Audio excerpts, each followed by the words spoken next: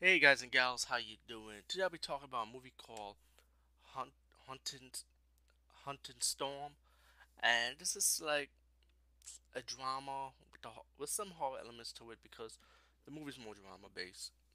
But I actually enjoyed this movie because it was just enjoyable to watch. I feel like the story was good, and I know at the end of the movie people might make fun of the CGI effects, whatever. It's one of those type of homemade CGI effects in a horror movie.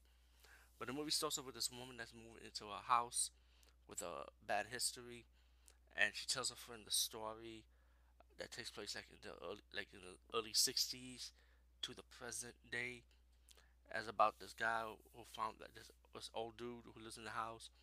He found gold. He ended up and then his nephew comes in, wants the money. He feels like he's been owned to, and they just get into a scabble. They start going at it, and then later the couple's faith is not so good in the first story. Let's put it like that.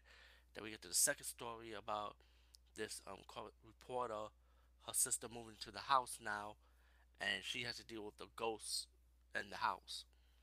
And her sister started doing an investigation, her older sister, and starts to find more history about the house, about the home, and the owner of it, you know, and why he is such a dick pretty much. Later on, she gets help from a psychic lady and her bodyguard boyfriend.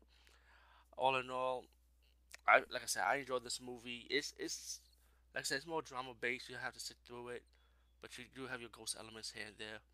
But I post like I say, Haunted Storm. I should definitely check it out. Peace out and see you later, guys and gals.